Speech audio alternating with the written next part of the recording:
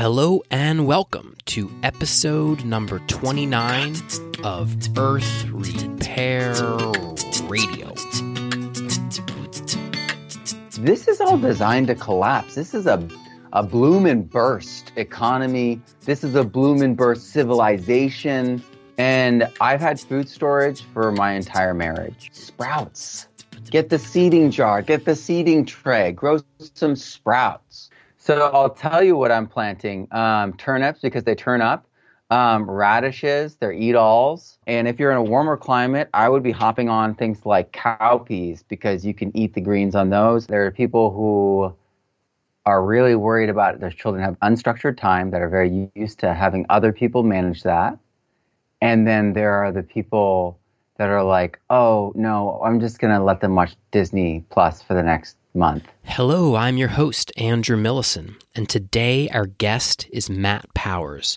Matt is a permaculture educator and author who has a whole host of online materials, many focused on curriculum for K-12 students. You can find Matt's many courses and resources offered at his website, thepermaculturestudent.com. Today, we talk about how to make yourself food resilient in the face of the coronavirus pandemic, and how permaculture provides a roadmap for the actions that you can take now in your own homes and gardens to weather this storm. We also discuss homeschooling and childhood education from the permaculture perspective, a topic which many are delving into with current and future quarantines and lockdowns throughout the planet. As many of you know, I also have a whole host of free permaculture content on the internet, as well as paid courses that are offered through my work as an instructor at Oregon State University, including our online permaculture design certificate course that begins on March 30th and our permaculture food forest course that begins that day as well. Please see the show notes for links to Matt's courses and content, as well as the whole suite of online courses offered through my programs at OSU and the free content available. I hope you're all doing okay out there, and I know there's a lot of uncertainty, fear, and suffering. I really feel for all the people who are sick and who are losing loved ones. This pandemic is showing us clearly that we are an interconnected planet, and we're all in this together as a species and as a living Earth. So stay strong and keep the faith, my friends. Let's not be consumed and paralyzed by fear. Let's use this crisis as an opportunity to make this world a better place. Please enjoy the interview with Matt Powers. Good morning. Hey. How are you doing? Good morning. I'm doing amazing. Yeah. Yeah, it's quite an interesting time that we live in, isn't it? Whew, it's like Dickensian, right? The best of times, the worst of times. Mm-hmm. We're living it. Yeah. Yeah. I'm actually feeling really good. I'm feeling internally, I'm feeling like this is actually a good thing. Now, I've got to say that people are not getting sick around me, and so it's easy to have that perspective right now. But I'm feeling like our industrial civilization's actually slowing down for a minute. The skies have cleared over Shanghai. There's dolphins swimming in the canals in Venice. Like, things are actually changing right now on the planet. It's kind of blowing my mind. And so I'm really happy to talk to you today because I feel like permaculture has a ton to offer this situation. You might say permaculture is the perfect medicine, the perfect remedy for this situation here, and how people can focus their attention, their energy, their minds, their hearts right now while they're, stuck at home. So tell me, Matt, how do you see permaculture as being a valuable piece right now in this really unique and crazy situation that we've found ourselves in, not just as a society, but like as a planet? What can permaculture do for us? Yeah, let's start on the micro and let's move to the macro, because you touched upon some of these macro changes that are happening right now. For many of us, permaculture may seem like it's a gardening technique or a homesteading technique, but for many other people, and me included, and maybe you as well, have seen it as the only logical thing to do in the face of an insane world that is built upon degradation and has a history of collapse and a surefire dead-end path towards another epic global scale level of collapse. So it's a non-specific preparation perspective. And I've had food storage for my entire marriage. We started gardening, and within the first season or two, I think it was the first season because I remember how expensive seeds were. I started saving seeds, and I've always kept it. I even have my first orange giant amaranth seeds that I was looking at yesterday. I still have seeds in the seed pack because I always thought, oh, we want to save these genetics. I want to save this. And it was this perspective of preparation, this perspective of this is all designed to collapse. This is a bloom and burst economy. This is a bloom and burst civilization. We're thinking short term. We're burning all of our bridges as we're running as fast as we can across them. And that's the perspective that I had going to permaculture. It was this great relief knowing that I could do something in the face of this coming, impending, and I wasn't thinking specifically a virus or a pandemic. I thought there would be something that would interrupt the food chain, something that would disrupt the energy or the food. Yeah, I've got to say, I just want to say that I have imagined so many different scenarios in my life. You know, I mean, I was ready for Y2K. I was ready for like Earth changes back in the mid 90s. And I mean, I'm the same way. I never went through the mental process of imagining what we are having happen right now. It is not an exercise I never went through. So I'm right there with you. You know, it's funny, and people who have been with me for the whole journey, and there's a few of them actually who still are around. I was a musician in the beginning and a science fiction writer.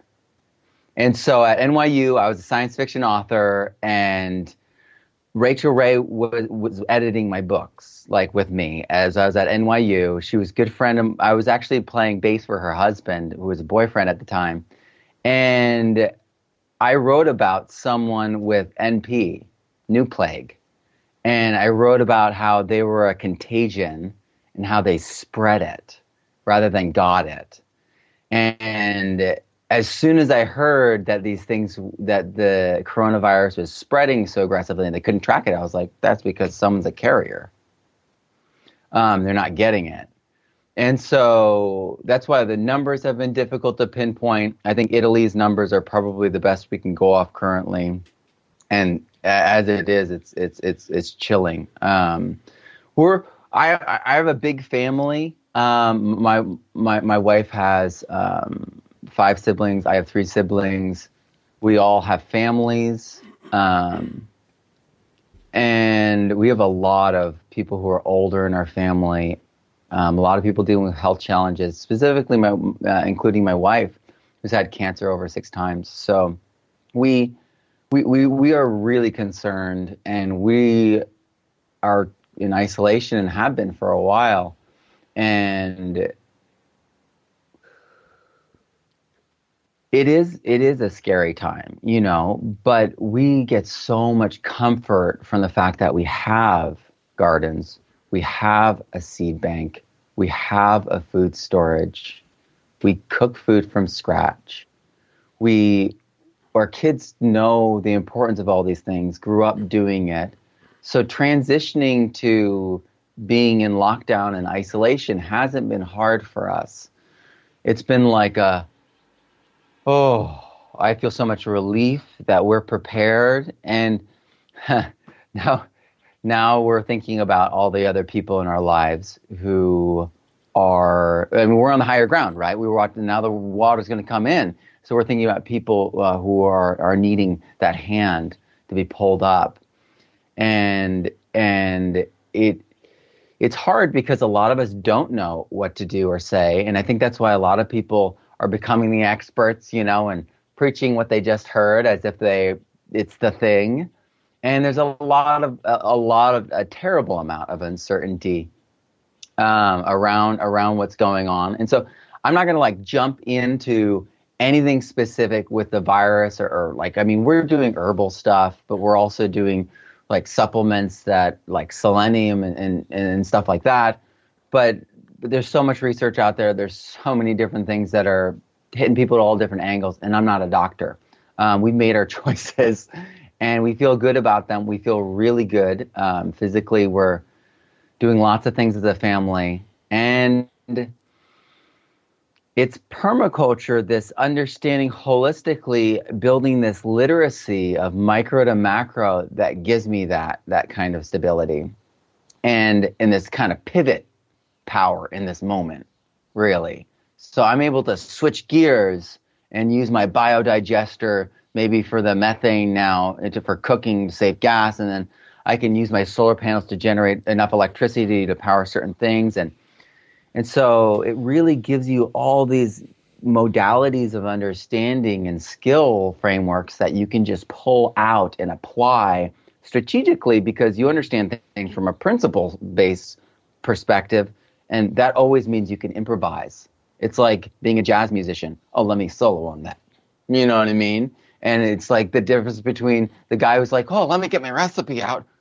Oh, but it's not 78 degrees. What am I going to do? You know what I mean? It's like there's actual understanding, and that's what permaculture really gives you, is that ability to respond to these kind of situations going, okay, so if that's true, and then you run it through your modalities, you ask your questions, you understand your principles. And because of that, we were able to understand the math, the behaviors of viruses, the behaviors of our immune system, and also how wonderful it is that it's early spring and we all could have a garden, right? Yeah, timing is impeccable here.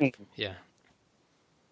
Right. And so many of us, not just Andrew and I, but so many of us on the internet have resources for you right now to take that garden to the next level and to get that, well, that's okay, feeling about your food, about the next 3 to 6 months, because that uncertainty can just take years off your life, and no one wants that. And I was that busy bee at a job, and when I found permaculture as a high school teacher, I got that piece. And so when this happened, it was like, okay, well, let's batten these things down. But then it became clear.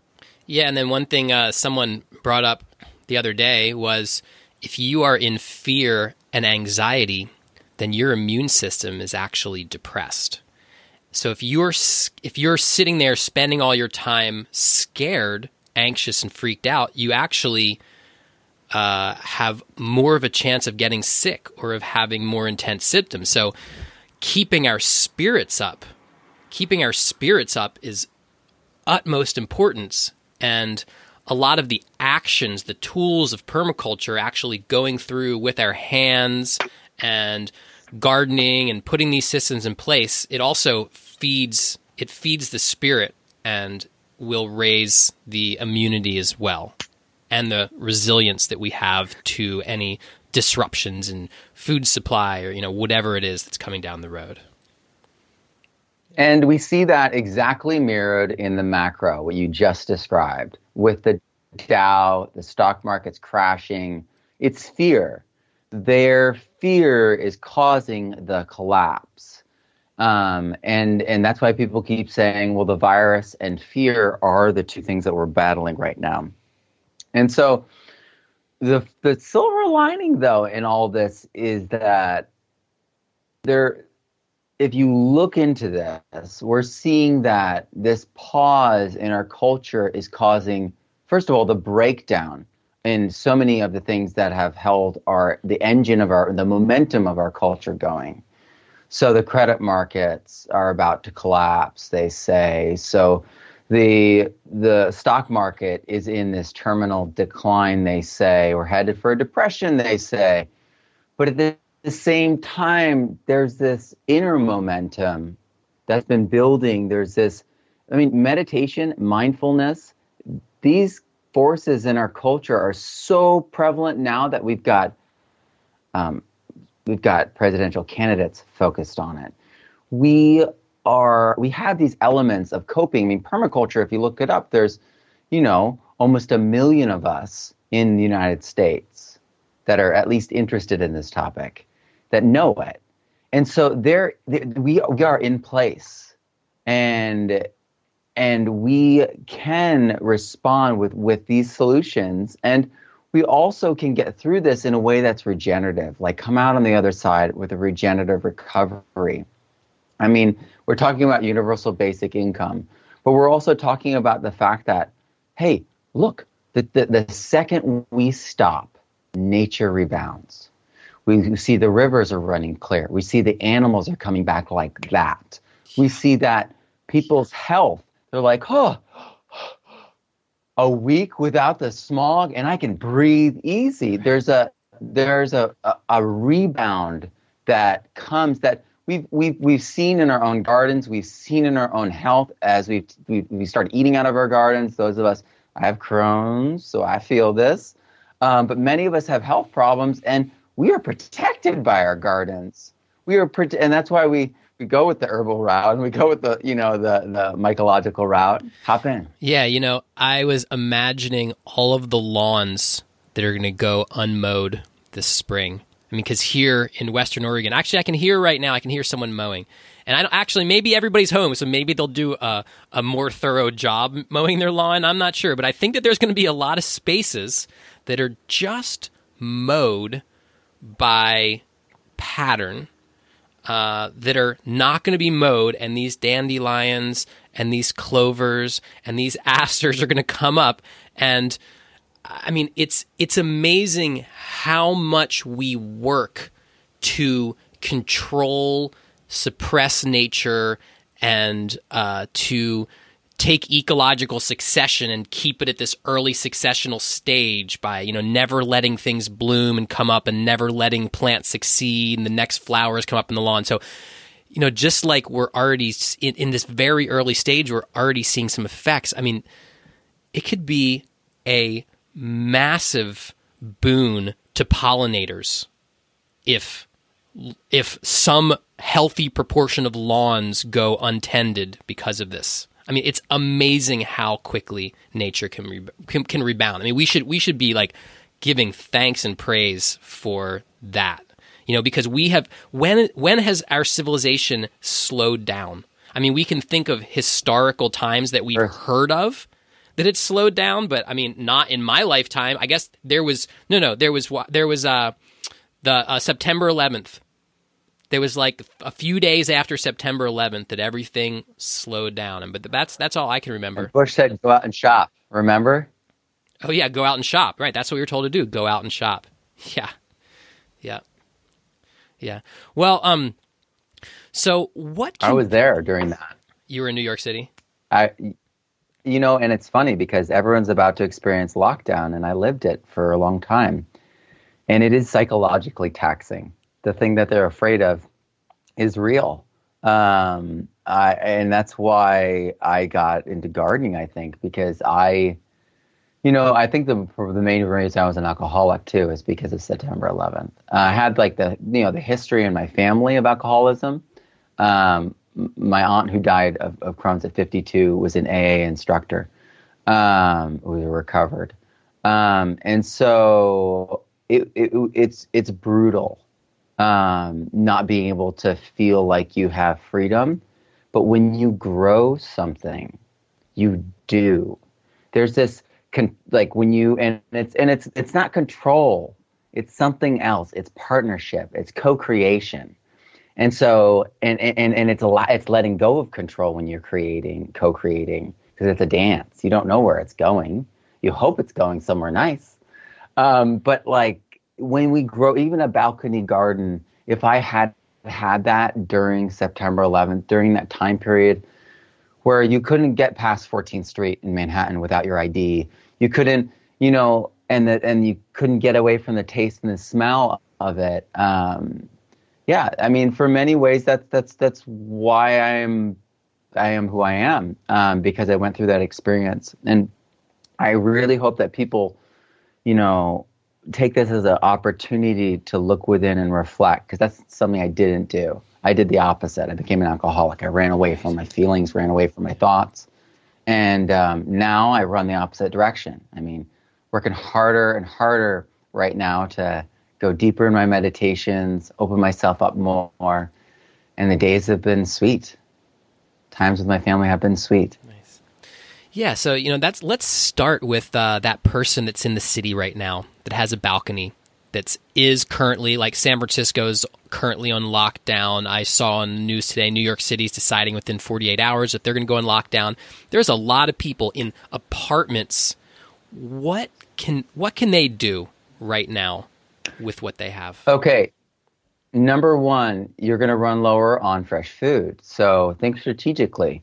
Buy in bulk sprouts.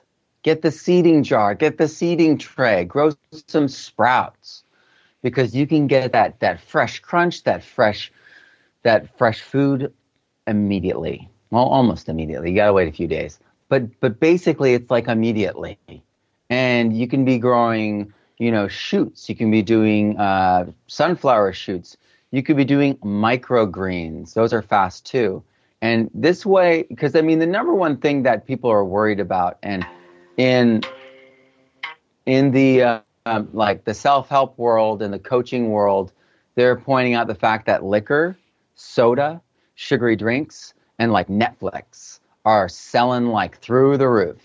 And people need to remember that, like, this is a health crisis. We need to think health. So you need to be thinking about getting your fresh food in, getting your fresh greens in. You can grow cherry tomatoes like crazy in a 5-gallon pot. You can get a 5-gallon bucket, like the Home Depot buckets. Make sure that it's the food grade one, okay? And you could be growing in that in your apartment with a plate or a tray below it, and you could be having all your cherry tomatoes growing all over above you on the window and everything. Yeah, and for people that, of course, right now are on lockdown and they can't go out and get sprouts or even seed, the first thing you might ask yourself is, what seed do I actually have in my refrigerator right now that I don't even know that I have? So you mentioned cherry tomatoes. Like you may not have any seed packets and seed stored, but you may have cherry tomatoes sitting in your refrigerator that actually have viable seed, right? Can you think of anything else that comes to mind that someone might just have seed that can't even leave their place right now? Or you can regrow. So you could have seed, right? But then you could also regrow. So you could have all your green onions. You just leave an inch on that bottom or even a centimeter on that bottom, and then you put them in water and they regrow. Same thing with onions, same thing with leeks. Leeks do it really well. And yeah, what else would have seeds that are viable? I know that there's a lot of Facebook meme videos that show incredible fake things. They're like, oh, you can get the seeds out of a banana. And I'm like, And then they like show a banana growing from like a speck. And I'm like, that's not a banana seed. Yeah. But I guess if you have no resources, if you haven't been thinking about this at all, you're a little farther behind. But yeah. Well, no. The good news is everyone in lockdown can still receive vital services. So they're not shutting down mail. They're not shutting down grocery services. And people are getting most of their groceries delivered. So if you can get those things delivered, you can do that. If you have to go out, you can take precautions and have someone help you when you come home. Yeah. Like that's the key. Have someone help you. Call your friends. Be like, I'll do it for you if you do it for me, or something like that, and take turns. But have someone help you decontaminate yourself as you come in so you don't get your whole apartment contaminated. Yeah. So get seeds is number one. Yeah. If you can still do something. You can order them right now. Yeah. Yeah. Getting seeds is one thing. What else? What are people going to plant those seeds in? How can they make soil, right? What can people do? Yeah, the wonderful thing about all of our food is it turns back into the organic matter from whence it came. So it's always on a cycle of decomposition and recomposition, and that is the growing of life. And so you could be breaking things down with fungi. You could be breaking things down, even your meat, your bones, with things like EM and bokashi. You can be using earthworms to take your food scraps down and turn them into castings. But you're going to want to do something that turns your food scraps quickly into soil, so that you're not just like waiting there for it to molder, like that traditional compost heap that they have behind, grandma's house. You're going to want to really move that. And if you can buy worms, get worms. If you can go for a walk and go get some worms, from some place, do so. It's been rainy lately in our area. Definitely going to be worms out in the leaf litter, and then fungi. You can get fungi online like oyster mushrooms and other mushrooms that actually they digest your paper products and turn it into food for worms, or just into soil if you let that decompose. So, and I have all the resources on how to do all this for free in the Permaculture Student 2, which is a free download on my website, thepermaculturestudent.com, and that's peer reviewed. That is all cited, and it's PDF, so you can click the citations and quickly go to them if you want to further study.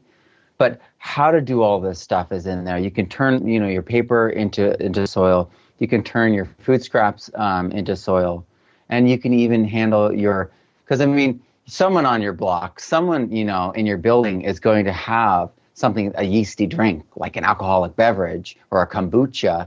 And you're going to be able to get the yeasts that you need to make EM, or you're going to find these components if you're looking for them. And if you get connected online with a community that has people in your area that can help you.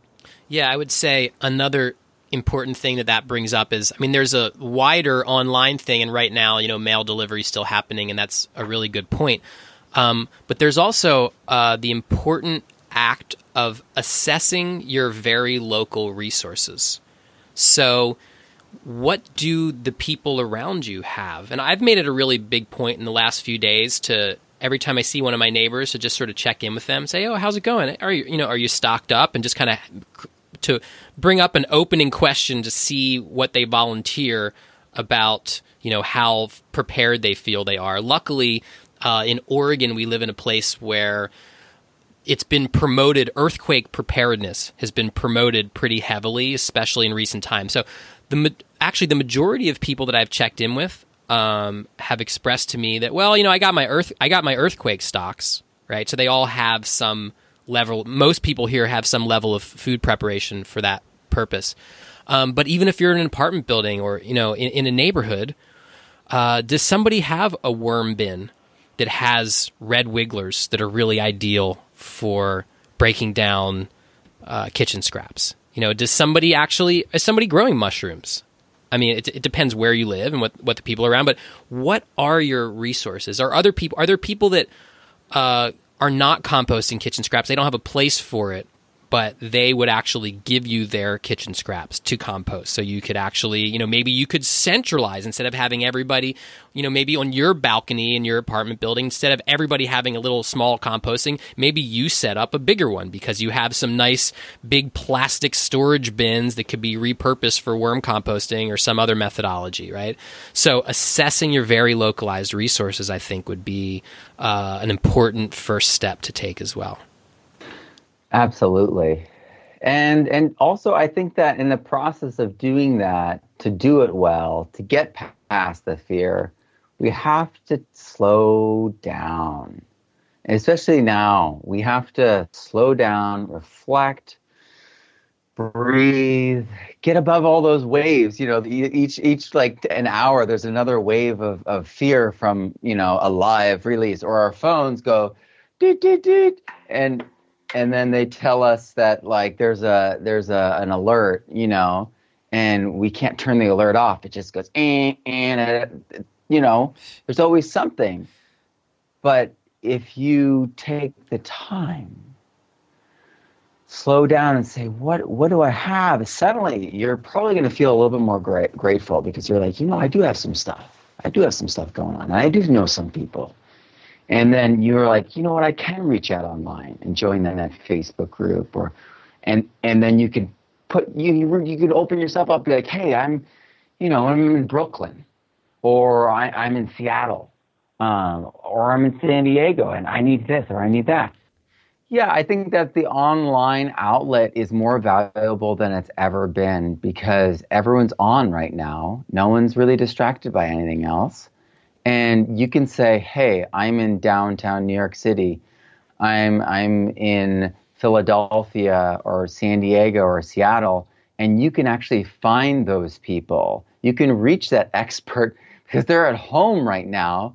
And everyone is suddenly in a very similar position. And this actually reminds me a whole lot of how it felt during 9/11, because there is this leveling off of our culture in a weird way, where everyone turns to the homeless person with the radio because everyone's cell phone stopped working because we overran the network. And we're all listening quietly and respectfully at the homeless man's radio. And there's this like respect for the homeless guy, and the homeless guy recognizes it and stands up a little straighter. And there's this breakdown of the way things have been. And I feel like we're in that right now, where, I reached out to Dave Asprey like 2 weeks ago, and he answered immediately. Who's that? That's Bulletproof Coffee. That's the father of biohacking. And he's also a permaculturist. And he's working on his own regenerative projects right now and lives on a permaculture farm. So the word is really getting out there. I feel like the moment is here for permaculture, because the evidence is so glaringly obvious. We've been pushing for it so long. We've got, 30, 40-year-old food forests all over the place. We've got large-scale examples of regeneration. We've shown now with the coronavirus, with the first time, the largest ever reduction in emissions in the history of it all. This is the first time we've done it. And the results are so dramatic that it's pricking people's hearts. And that's where permaculture is. Yep. It's a care system. Now, it's an ethics system. And so go ahead. I was going to say that the flip side of the skies clearing is the aerosol masking effect, right? Which is the fact that the level of industrial pollutants in the atmosphere actually helps to keep the planet cooler. So we could see a spike in temperature from the clearing of the skies in the short term. Right. But I would still stake my bet that the long-term effects, of course, of decreasing global emissions and pollution are definitely on the beneficial side. So, sorry, I interrupted you. I just want to make that little point. Oh, yeah, no, and I'm all about that. The complexity of CO2 really must be addressed in order to overcome a lot of the people who, want to oversimplify it in either direction. I mean, we've got these monocultures of plants all over the Midwest, and people are testing the air there at the ground level around all those plants with barely any humans and no fungi, because they're using fungicides. And guess what? Hey, nothing's producing CO2. Yeah, because it's killed all the animals, killed all the fungi. And so there's low CO2 levels at ground level around a monoculture of plants that's producing nothing but oxygen. And that makes a lot of sense. Embracing that complexity is how we get through those breakers and out into the ocean of change. And I think that's what we're doing right now. We're kind of overcoming each one of these things, each one of these doubts and fears, And we're being gifted in this moment of pandemic with a glimpse of what the world could be like if we took our foot off the pedal of the gas and just allowed nature to just do its thing. I mean, we're not out there even regenerating. We're not out there even helping at this point, which we know how to do. But it has this amazing, inspiring capacity to heal. So let's jump out. We talked about the cities. We talked about balconies and apartment buildings a little bit, but now let's jump out to the suburbs, right? Or just to people that actually have a little bit of ground around their residence that they can spend their time in. What would be the first thing for those people to start to look at from the permaculture perspective? If you're really starting at zero, what do you think? I think the first thing to do is to be accountable for yourself. So try to live as small on the resources you have as possible. So look at your resource base that you currently have in your zone zero in your house, and even in yourself and the skill sets you have. And then looking outward, so we have all the water that comes into the site, onto the house. I mean, try to get a rain barrel there. Yes, that there's energy. Yes, there's water still running these places, but these earthquakes that are happening in the past week really highlights how we could have a double whammy, and that could be just catastrophic for a lot of people. But permaculturists who are prepared would be fine. Yeah. And so I would worry about my water. I would create a compost heap for all organic matter, and then I would remove the sod, remove the grass, and I would compost it, maybe, use it as part of a hugelculture thing. But I mean, people may be mowing their lawns. I'm optimistic. Maybe they're mowing their lawn to create a compost heap, get that thing hot. Right. And then they're taking off the sod in those little brick chunks. And then they're going to bring that compost back and combine it with the soil there. And plant that out, ideally with things that are going to be a mixture of now and later kind of crops. And by now and later, I mean things that you're going to get that you can eat all. So you plant that seed, it comes out, it's a sprout you can eat, and it's a microgreen you can eat. And then it's a small plant where you can eat the stalk, you can eat leaves, you can eat the flowers, and then it makes seed that you can eat. Those kind of plants are the kind of plants that as you live your life, they are there as this insurance policy, and as just it's a confidence builder too. Be specific with some like if you wanted a quick garden right now, what would you be planting? So I'll tell you what I'm planting: turnips because they turn up, radishes, they're eat-alls. And then you could be doing a lot of things like amaranth is an eat-all if you're in a hot enough area, and I say hot enough because some places are still cool. And you could be doing fava beans. You could be doing peas, pea shoots, like pea flowers, fava bean flowers. All these things are great. You could be doing kale. Hunger Gap kale is like, this is its moment, right? Right. It's like, right. And so all those things, the brassica family, the chenopodium families, those seed families are going to give you. What are the chenopodium families for maybe just people don't know what brassica and chenopodium are. Yeah. So brassica, those are the broccoli, the cauliflower, cabbage, kale, radishes, turnips, mustards, and then and you notice a lot of those are what your microgreens are made out of because they're the eat-alls. And then the chenopodium, that's the quinoa. They make great summer greens because they don't burn and die back like the lettuces do. And the lamb's quarter that just comes uninvited into our gardens but is edible.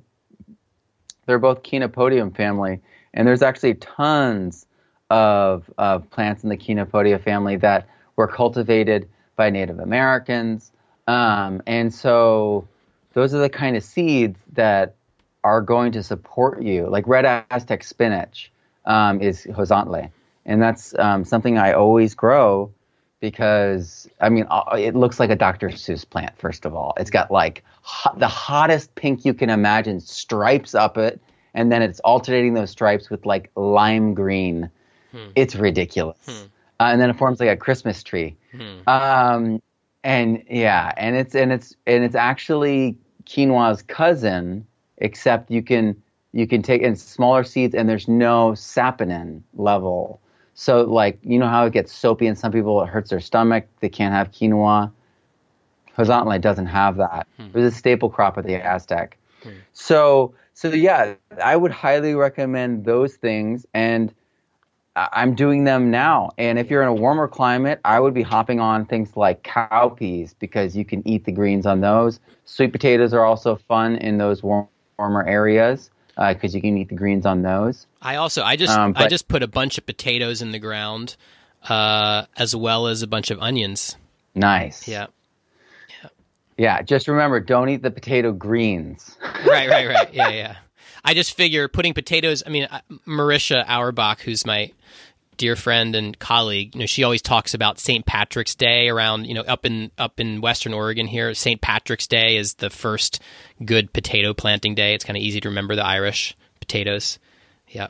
Yeah. My family came over during one of the potato famines. So yeah. Interesting. All about it.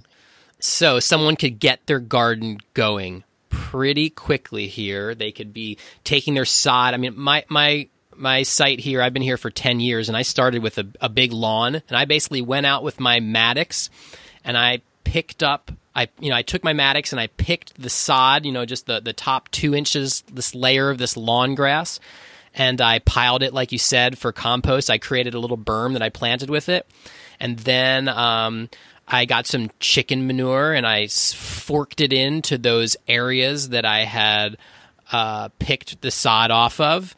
And I brought in some leaf mulch, and I believe I planted just right in there that very year. Now, I happen to be sitting on top of Willamette silt loam, which is the nicest soil type in the entire Willamette Valley here. So I had a really good starting medium, but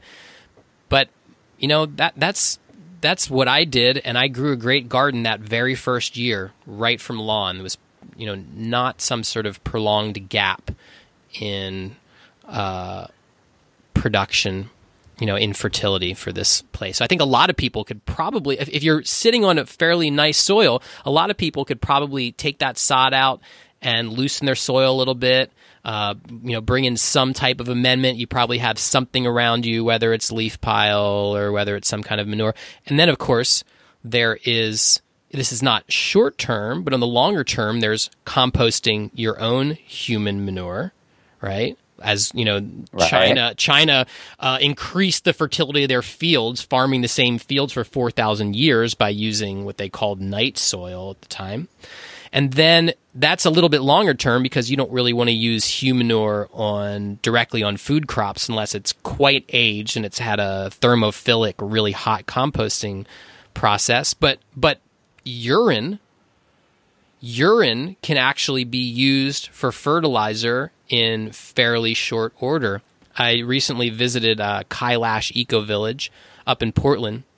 They turned an old motel building into an eco-village complex, and I think they had something like 35 residents that they were collecting the urine from. They were aging the urine for a short period of time, and then they were taking it and applying it directly to the base of growing plants into thick mulch, and their gardens and their fertility were astounding. So actually, you are producing a fertilizer on a daily basis. And I was just saying that's really the kind of thing that permaculture teaches us, that what we take in comes out and it feeds the next part of the cycle, just like everything on the earth is supposed to. Yeah. And that's really what this whole breakdown is. As we look around and we see everything, we've created systems that do not have regenerative feedback loops. And because we've got these over accumulation of nutrients, we call it eutrophication or pollution, and We just need to learn how to cycle things properly and make the right choices initially, so that's easy to cycle properly. And we won't be in this position. And we can start now, even in our house. I know a lot of people are nervous about the whole humanure idea, but the reality is, if you have the ability to make biochar, you could be combining things with your humanure and with your urine to tie up the smell really effectively and really quickly. And I think for a lot of people, if they have the ability to do that, they're much more willing to try it. So if you can make biochar, check that out and try that out, because that's a really great solution. And it also makes it even better as an amendment. That's great. When it's ready. That's great. So Matt, you are a lifelong homeschooler. I mean, lifelong by meaning the life of your kids, as far as I know. So what can parents do to make the most productive time with their children during this time? Everybody's at home and they've got to do something. So how can they actually make this a brilliant golden time for their family? There's two things that are happening that I've seen, is that there are people who are really worried about their children have unstructured time, that are very used to having other people manage that. And then there are the people that are like, oh, no, I'm just going to let them watch Disney Plus for the next month. And that I've literally seen people saying these kinds of things. And for us, we are usually more unstructured because we unschool a lot. Though we have requirements that we have to do that are homeschooling requirements for the states that we're in.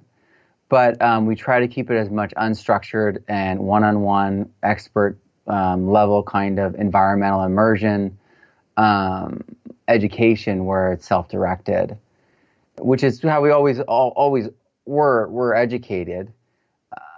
So at this time, I would say that folks need to establish first a pattern, a rhythm to do with their family. And for most people, this is going to be new. Your rhythm and pattern is you getting ready for work and maybe doing something for the kids here, and then you're done. And then you're off to work and you got to do something for someone else. But now you have your family there constantly. And I've been dealing with this as I've started my own business, as I was a full-time high school teacher as well. And so I've come to realize that if you don't have a predictable pattern, then expectations will flow in all directions. And when that happens, people get their feelings hurt. And then you have to wait while they explain why their feelings are hurt. And then someone else discovers that they've got hurt feelings too. And you end up just talking about things forever.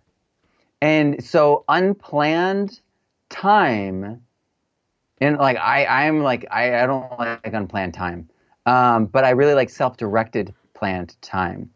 So I do things like with my kids, and they're like, all right, so you're going to plan out your day. What does your day look like? And I do give them assignments. We do have structure. We have things we do together. And I think that's really the way to start.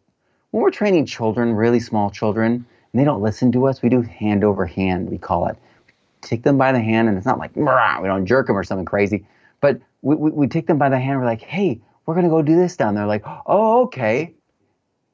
And instead of being like yelling and screaming at them to get their attention, just this grabbing their hand gets their attention in a different way. It's the same sort of thing. You kind of have to do things together and form this rhythm to create this trust that will allow you to be that teacher, authority, facilitator, advisor, whatever role you're going to take on. They're very different roles, keep in mind. But you need the trust there. You need the buy-in there. This is why when you start a first year of school with a teacher, the first 2 weeks, you don't have anything but like softball, or t-ball kind of assignments where it's like really like easy to hit. You know what I mean? They're lobbing it to you. They're trying to get you to just play with them, and then you're playing with them, and then they're gonna like throw that softball a little hard at you. Mm-hmm. But but you need to be playing the game first. So understand that with our families, and you may not have children. You may be working this out with someone else who is freaked out about their own things, and you're in disagreements and you're arguing. Start by creating a pattern that you can do together that's agreeable, that you can do every day, whether it's a walk, whether it's going to water the gardens, whether it's playing just cards. Like, I mean, we started playing 21. Like, it was raining, and I had like this like sense memory of, and this will crack you up, of being at a rainy day at the pool, at the snack bar at the pool as a 17-year-old kid, and being like, well, it's cold and rainy, so we got a day of being paid to just sit around. No one's going to come to the snack bar, so we just sat around and played cards. And that feeling of like, nothing to do, just chill, I haven't felt in a long time, but it was like really good. I brought out the cards and the kids felt it, and it was so nice. Yeah. And that's what this is for. That's what now is for, because these memories and this tone setting that we have with our families and ourselves at this time is going to set the stage for everything that goes forward from now on.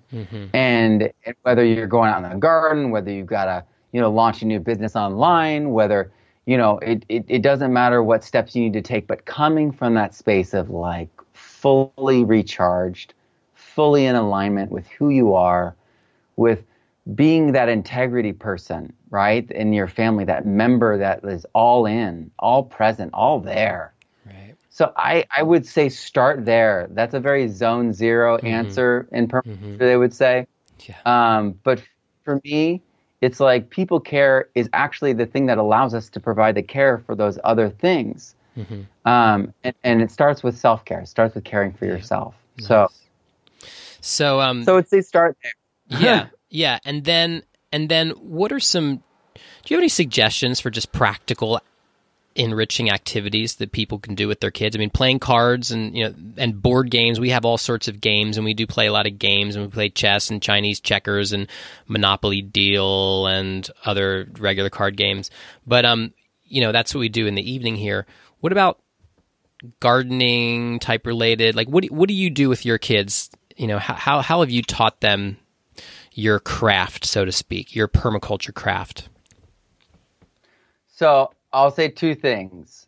I have learned in experience that in middle school, the reason the kids are so difficult is because the front part of their brain and the back part of their brain are tenuously connected. And it's like they lose their memory. So my son, who's 13, vaguely remembers, and then it's like, oh yeah, right, like so much. Yeah. And I'm like, are you kidding me? What do you mean you don't remember this? You did this with me for years. And he'd be like, huh. My 12-year-old is exactly the same way. Yeah. We got to forgive them. Their brain is in complete overhaul and expanding, and think, Paul's robbing from Peter, borrowing from Sally. Like, your body is going crazy, borrowing minerals and nutrients and fats. And, that's why they get fat and then suddenly skinny and grow like a foot. And then, it's crazy. Yeah. So we got to forgive them for not remembering always. Right. So I just want to put that out there. Yeah, my son used to know. He used to know the name of every single plant in the yard. Like when he was little, when he didn't have anything else that was outside exciting, and we were just here, he was the guy. I'd just be like, "Oh, here, Rio, give a plant tour," And now I'm like, hey, Rio, over by the rhubarb. He'd be like, where? I'd be like, oh my God, like how could you not know where the rhubarb is? But anyways, I'm right there with you. Yeah, those memories are planted in our children. I remember being 22, 23, quitting drinking, and a year into that process, being 24, 25, something in that range, and then remembering what it was to be 9. And it was literally like whoa. It's like a fog arrived, like when puberty arrived. And so you come back to it, you remember things, but it's real. And so repetition and patience are like required for this process, I would say. And then from the earliest age, it's just immersion and invitation. It's taste this. It's, oh my word, check this out. That's amazing. It's enthusiasm. So you're leading with your enthusiasm and you're inviting. And that's always the place to start. And immersing them in it too, that world, letting them explore it. And I believe that's really the key. And that's definitely, I would bet that that's how you had it with your son and your children. That's the way I did with mine, and they just got it, and it was so natural. But this is why we repeat the same math standards in 4th and 5th grade until 9th grade almost, because we forget a lot of these things if we're not doing them every season, and if we're distracted by other things that are of other concerns. So I would say the most important thing is to involve them in a way that takes responsibility. Work that trust, have that patience, get the repetition in there. It's already built in because you get the garden every year. But then have them have their own seed collections, have them have their own areas of the garden, and then let them actually take care of it. Yeah, my children have always gone to Waldorf. My wife is a Waldorf teacher, and we were just talking today how in the early childhood, which is pre-K and kindergarten, the main things that the teachers do with the kids is to have them involved in the types of things that would be wholesome for them to be doing at home: baking, sweeping, and meaningful domestic activities. And then what the Waldorf teachers were suggesting, my wife's been in all these meetings. All the Waldorf teachers in America are like getting their heads together right now and trying to figure out how to do distance learning with the type of education that's so not distance learning. But one of the main things that's coming out of it is involve your children in meaningful work. Are you preparing and creating your own garden? Involve your children. Are you planning things? Like, involve them in the domestic affairs at home, and they can see, first off, they get a respect of their parents. They see what you're doing to try to support the household and the family, and they learn things from that. And there's things like math, and there's things like reading comprehension, and there's all these different topics, school topics, that can be integrated into the meaningful work that you're doing to support your family at home. And that's really any age. I mean, it's little kids, it's just sweeping and baking, and I gave that example. But for me, I'm like, my son, and we still have, well, it's a conversation we're having in the neighborhood, because all these kids, at this point, we're not under some sort of lockdown, and there's still definitely kids hanging out with each other. And all the parents are talking about, now all of our different families are connected through these children vectors, and we're sort of going through the process right now of at what point some parents are already like, okay, and now my kid's not playing. Other parents are actually having, some kids have no supervision at this point. So it's a really tricky, challenging thing going on the neighborhood level with kids, and I'm assuming that that's going to be just tightening up as time goes on, and the virus seems like it's actually hitting our community. Now, you said you're already in isolation because of your wife's health condition, and so that's pretty cut and dry for you. And for a lot of people that have a vulnerable person in their household, it seems like it's pretty cut and dry. We're just going through the process of all these rules and norms being established here in our community. It's all happening so fast. It's taking us all by surprise, but I'm expecting that fairly soon all the kids around here will just be home, and we're going to have to snap into providing more of the guidance like that you've been suggesting, Matt. So thank you for that. I appreciate your words of wisdom, because I know you've been doing this for a long time. Well, I'm really lucky because I took my master's degree in education when my kids were babies. and I was in a high school in the fifth most violent county in North America, and at the same time, I was still a sub. And I would go to prison schools, I would go to special ed, I would do it all. So I definitely, this is what I've always been drawn to. My mom actually created the special ed curriculum for New York State when she was a student teacher in the 70s. They didn't have anything then. And so, and then it was adopted into law and then adopted nationwide. And so this is all very close to my heart. And I homeschool because of what I learned in my master's program. And I was shocked that we don't teach kids and parents these things. So like this week, James is describing the lifestyle he wants to have as an adult for himself and his family.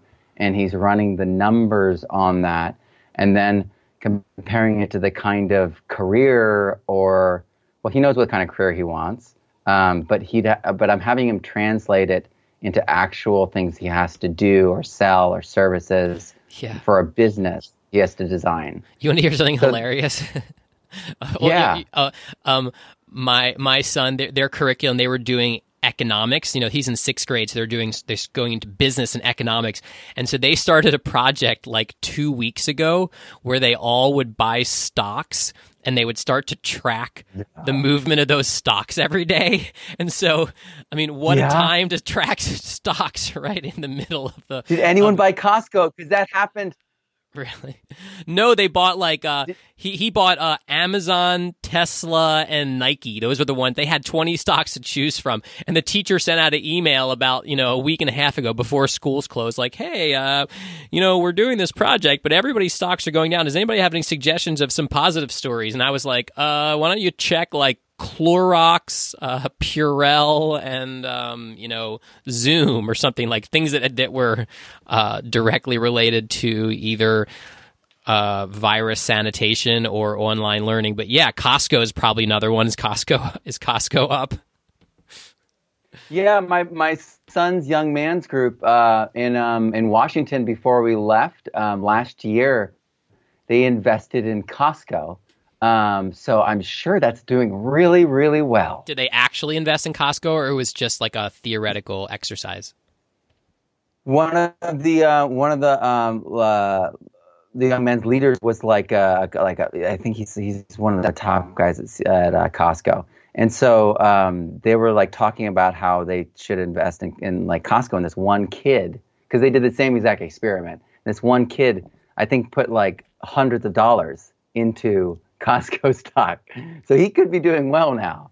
Well, my son, he plays the piano at the farmer's market, and he has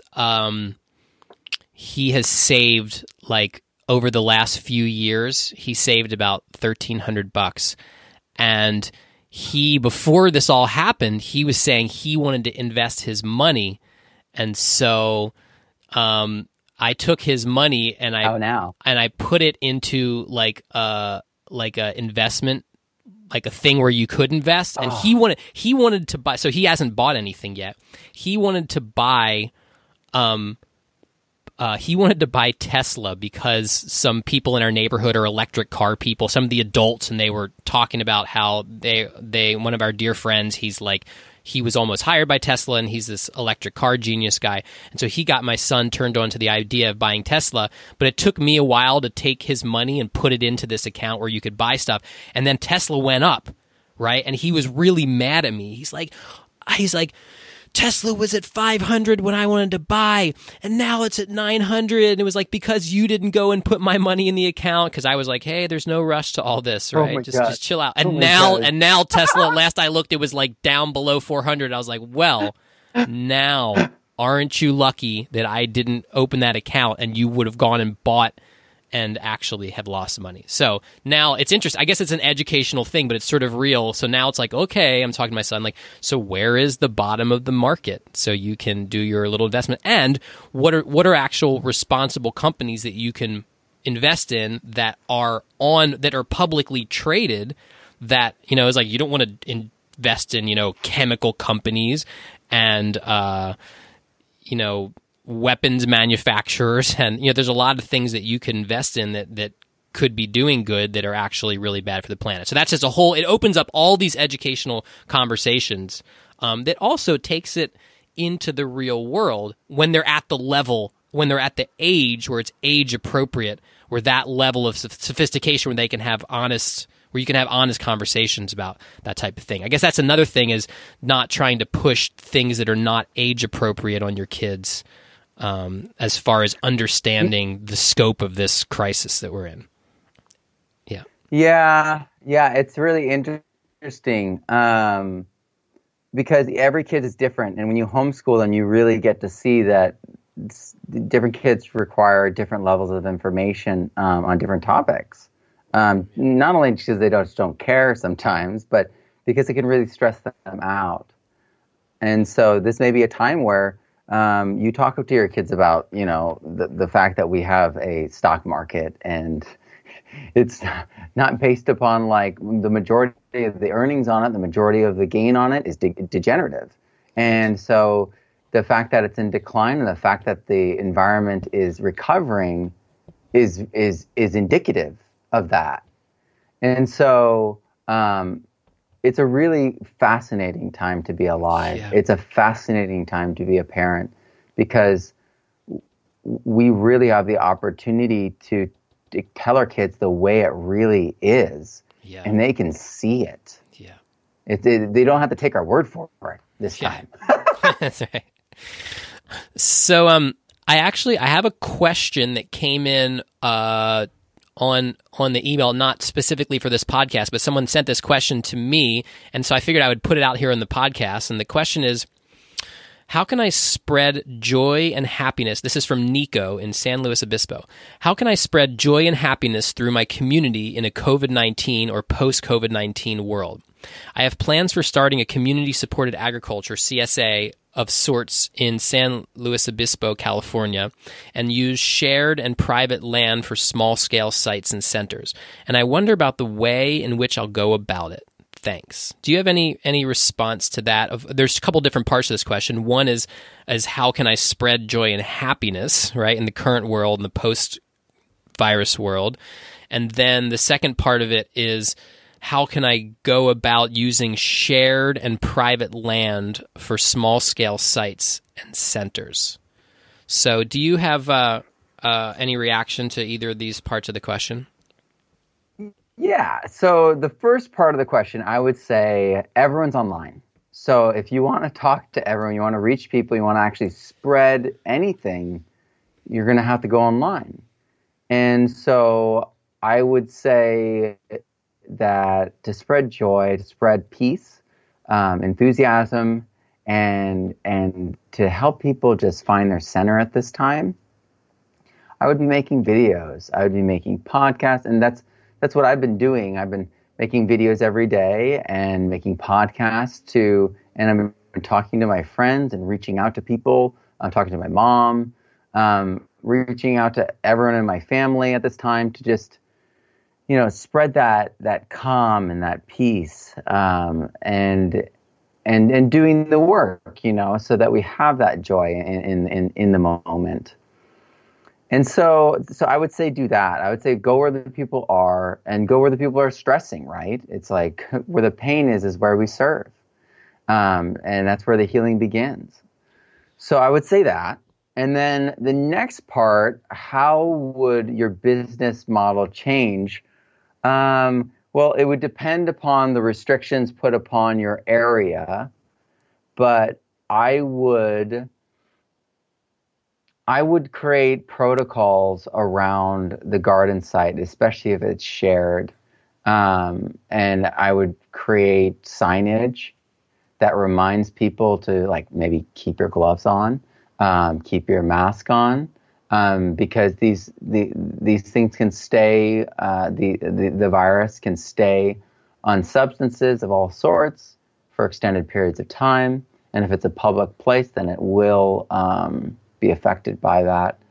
So if you're going to do a community like you pick CSA, or if you're going to do all the picking and all the delivering, I would create a transparency level that allows people to see you grow it, harvest it, and deliver it, and then they go, man, that looks safe. That's how I want my food to be delivered. Yeah. Yeah, and so I would focus on those baseline, right? Same thing with your family, right? You create a rhythm, a pattern. So that's what the protocol is. And you create consistency, and that's what the transparency really is too. It creates this trust. Yeah. And when you have the trust and the pattern in place, people can see themselves fit into that pattern and go, okay, that's me, I see it. And then they see your transparency and they go, this integrity, this authenticity, this is me too, I trust. Yeah. I got a couple answers as well, in addition to what you shared, Matt. One thing to bring joy to the community, I guess this is my strategy for my home, because where I live, people are still, you can still walk around, even if we were under super tight quarantine, there's a lot of space. It's a town. I live in the town of Corvallis, Oregon, but I would say that in my neighborhood, it's like a suburban development pattern, meaning that I have a third of an acre, right, my home, and then I have a 300-acre park right down the road, the floodplain of the Willamette River. Many of my neighbors have lots that are the size, quarter acre. Some people have actual acreage even in the town right here. So it's spread out enough that you can still go out on the street even under quarantine and be quite far away from other people. I mean, there's a lot of space. It's kind of, you might say semi-rural. I plant food along the sidewalks. I have made that a really distinct goal of my design site here that I've been in for 10 years, for, like I said. I've got massive, super pumping grapes, thornless blackberries, cherry, fig, plums, all sorts of flowers and other edibles, hazelnut trees, raspberries. All of those I live on a corner, so all of those are all around where when people walk by, there's actually food hanging in your face. And I mean, at this point, it's still early spring, but this is going to start coming on at a certain point with the figs. The figs will go first, and I have a school right down the block, so I always have kids walking by, and that was part of my purpose, was like I felt like I could actually spread peace by having food on the sidewalk. So people walk by and they're like, oh, like the kids, right? They're like, there's food. There's abundance in the world. There's food that's plentiful, and here it is available to me. So I think that in planting and designing, that's one thing. And then I had a business idea. I think that some young, healthy person with permaculture skills, I went and stopped by one of my friends' houses yesterday and talked to them at a safe distance and gave them this business idea, because they're like, suddenly, people are having trouble with work. How about you come up with a model, a 10 by 10 garden, or a 4 by 10 raised garden beds. I mean, you come up with some kind of like, this is my garden model, and you advertise probably on some of your local Facebook or email networks. You advertise, I will come to your house. You don't even have to come out of your house. You can stay inside. You can watch me. All you have to do is you stake out. You tell me exactly where you want this. I will come. I will install a garden bed in your yard. I will turn this proportion of your yard over to garden. We have a set price. I charge you this much money. I will come and I'll do it. I'll get starts. I'll bring soil, and I will actually install an Insta-garden in your yard. And, you can work out what plants you're going to put in there, and you could start the seeds. And I just think it's a really good business to adapt to an actual critical need, which is food, and then the interest of people. There's a lot of people out there, and there's older people that don't necessarily have the gusto to just go and install a big garden. But if you are young and ambitious and you have access to the resources and you got the tools, I think that's something where people could go and actually make some money and enrich their communities simultaneously. Love it. Yeah. That was my little spark of inspiration about what young people could do that need some work right now. Yeah. And that's simple and clear, and people really appreciate that. That works. Yeah. So, Matt, I feel like we've covered a lot of ground, and I really, really have appreciated all of your input here, and you've shared a lot of really fascinating, inspirational things. And so, thank you very much. Why don't and I know in the beginning of the podcast, I went and I gave all of your. I talked about your courses, but why don't you go ahead and give a recap? Tell us how people can reach you, what you have to offer to people, how they can access your information at this time. Yeah, thank you so much for having me. It was really fun. And I feel like so many of us at the time are seeking this kind of connection, just talking with a friend about what's crazy in the world today. Yeah. So I really appreciate that. And if you want to learn about permaculture or regenerative entrepreneurship, permaculture gardening, or just, ramping up your enthusiasm, please check out the permaculturestudent.com. I've got free books, free courses, and so many resources on there. My work is in 6 different languages. My curriculum in the Advanced Permaculture Student Online is accredited by British Columbia. We're working on Washington and California right now, accrediting it for a science credit right now. But it's all there, and it's actually tons of it's free. That book is free. So feel free to go and dive deep into this, start practicing it, and help yourself and everyone else at the same time. Great. All right. Well, Matt, it was really been a pleasure. This is actually the longest conversation we've ever had, so I've really appreciated spending some time just getting to know you a little better. So thank you so much for taking this time. And hey, man, good luck out there. And I hope you guys stay healthy and share some pictures of your garden as it blows up. And yeah, absolutely. All right. Have a great one. All right. Thank you. Take care. You too. Okay, bye. See you. Thank you so much for tuning in to Earth Repair Radio. I'm Andrew Millison, and you can find more episodes on earthrepairradio.com.